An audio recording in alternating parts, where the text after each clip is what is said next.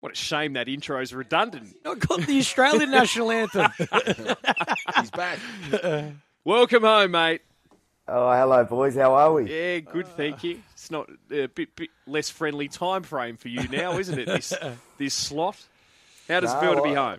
I like it, mate. I like it nice up and early, and actually got something to look forward to now, mate. So, yeah, no, it's nice, mate. The old jet lag isn't great, but other than that, it's been good. When did you get home, mate?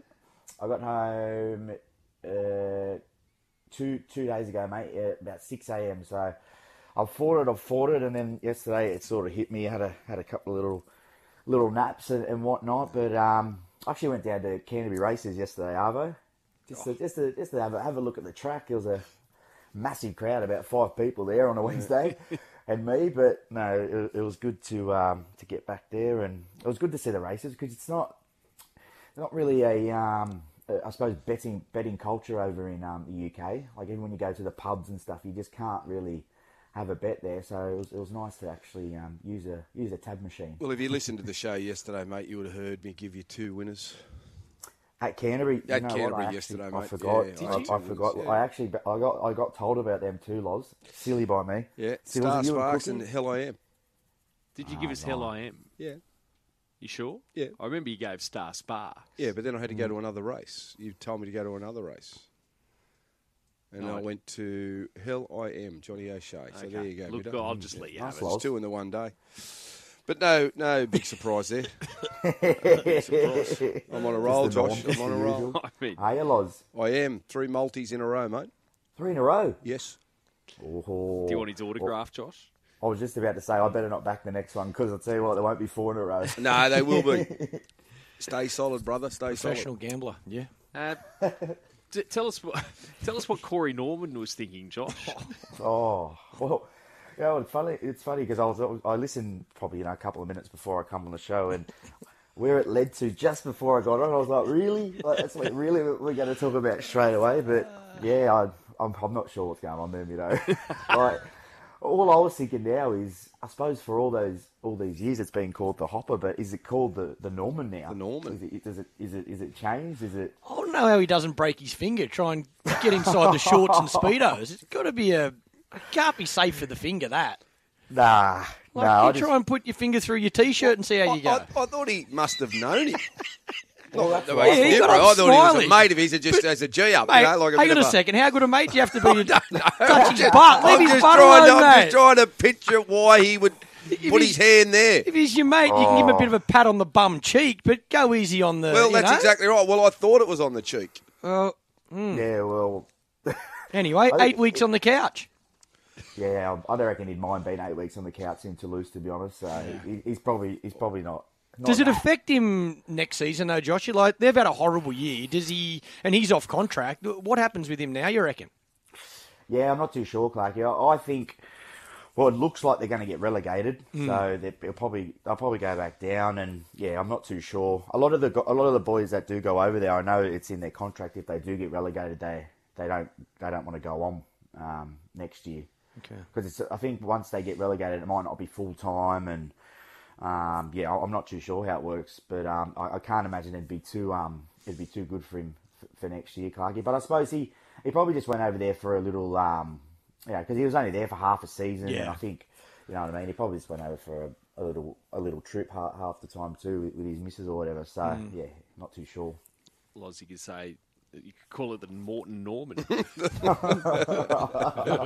Oh, I missed that word. It's back. It's never left us. Yeah, I like it. It is my favourite word. Where are you at, buddy? Any updates on a club or speaking to the Dogs or speaking to your manager? Any updates for you personally?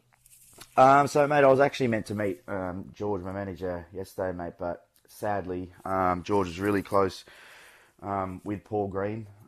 He was one of his good mates and he managed him for a long time. So I'm just giving him a bit of time, mate. To be honest, it's obviously a very, very sad time for for everyone involved. And I know they were really close, mate. So really sad to hear that. But for me, myself, mate, it's, I just wanted to come back and see George first and then sort of go from there. But yeah, mate, my intentions haven't changed. I still want to throw the boots on next year and I suppose, see what's out there, mate. So I'll probably just come back, Clarkie, and just I suppose start training myself, just so I can keep on top of things, and then see what comes about, mate. Where do you do that, buddy? So you say obviously you want to make sure you're in good shape, assuming you get an opportunity to jump back into a pre-season. But do you train at a local gym? Do you go and train at a certain club with your connections, whether it be at the Bulldogs, at the Tigers? Do you speak to someone there to use their facilities, or what do you do?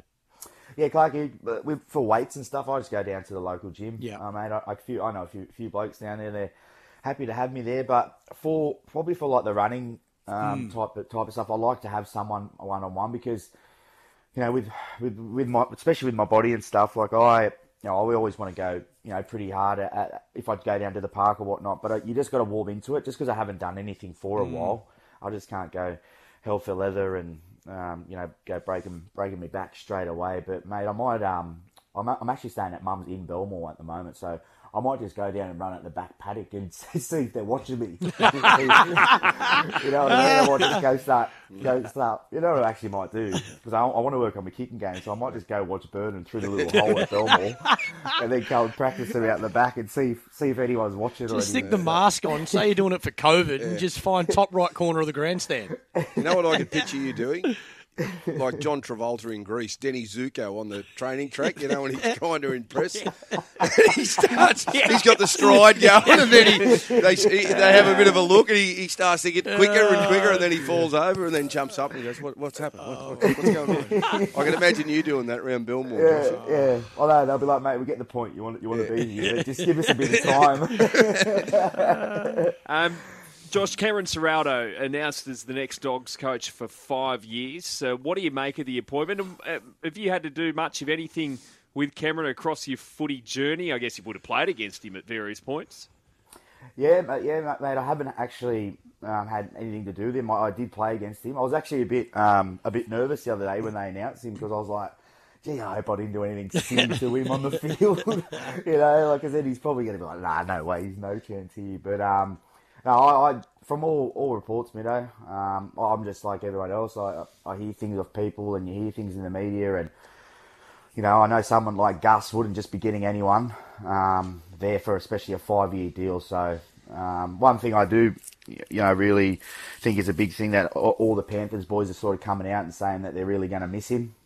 Said he was a bit of a father figure to a lot of those boys there, and I just think I've heard he's very tactical, and he's very good with people, and for me, I think that's what the best coaches I've ever had are. They're people persons, and everyone's different. However, how everyone gets a spray is different, and how to deal with everyone is different. So I'm sure if he does that and he's got the brain behind it, it'll be great for the Dogs. What have you made of the Kalen Ponga and Kurt Mann situation over the last couple of days, mate?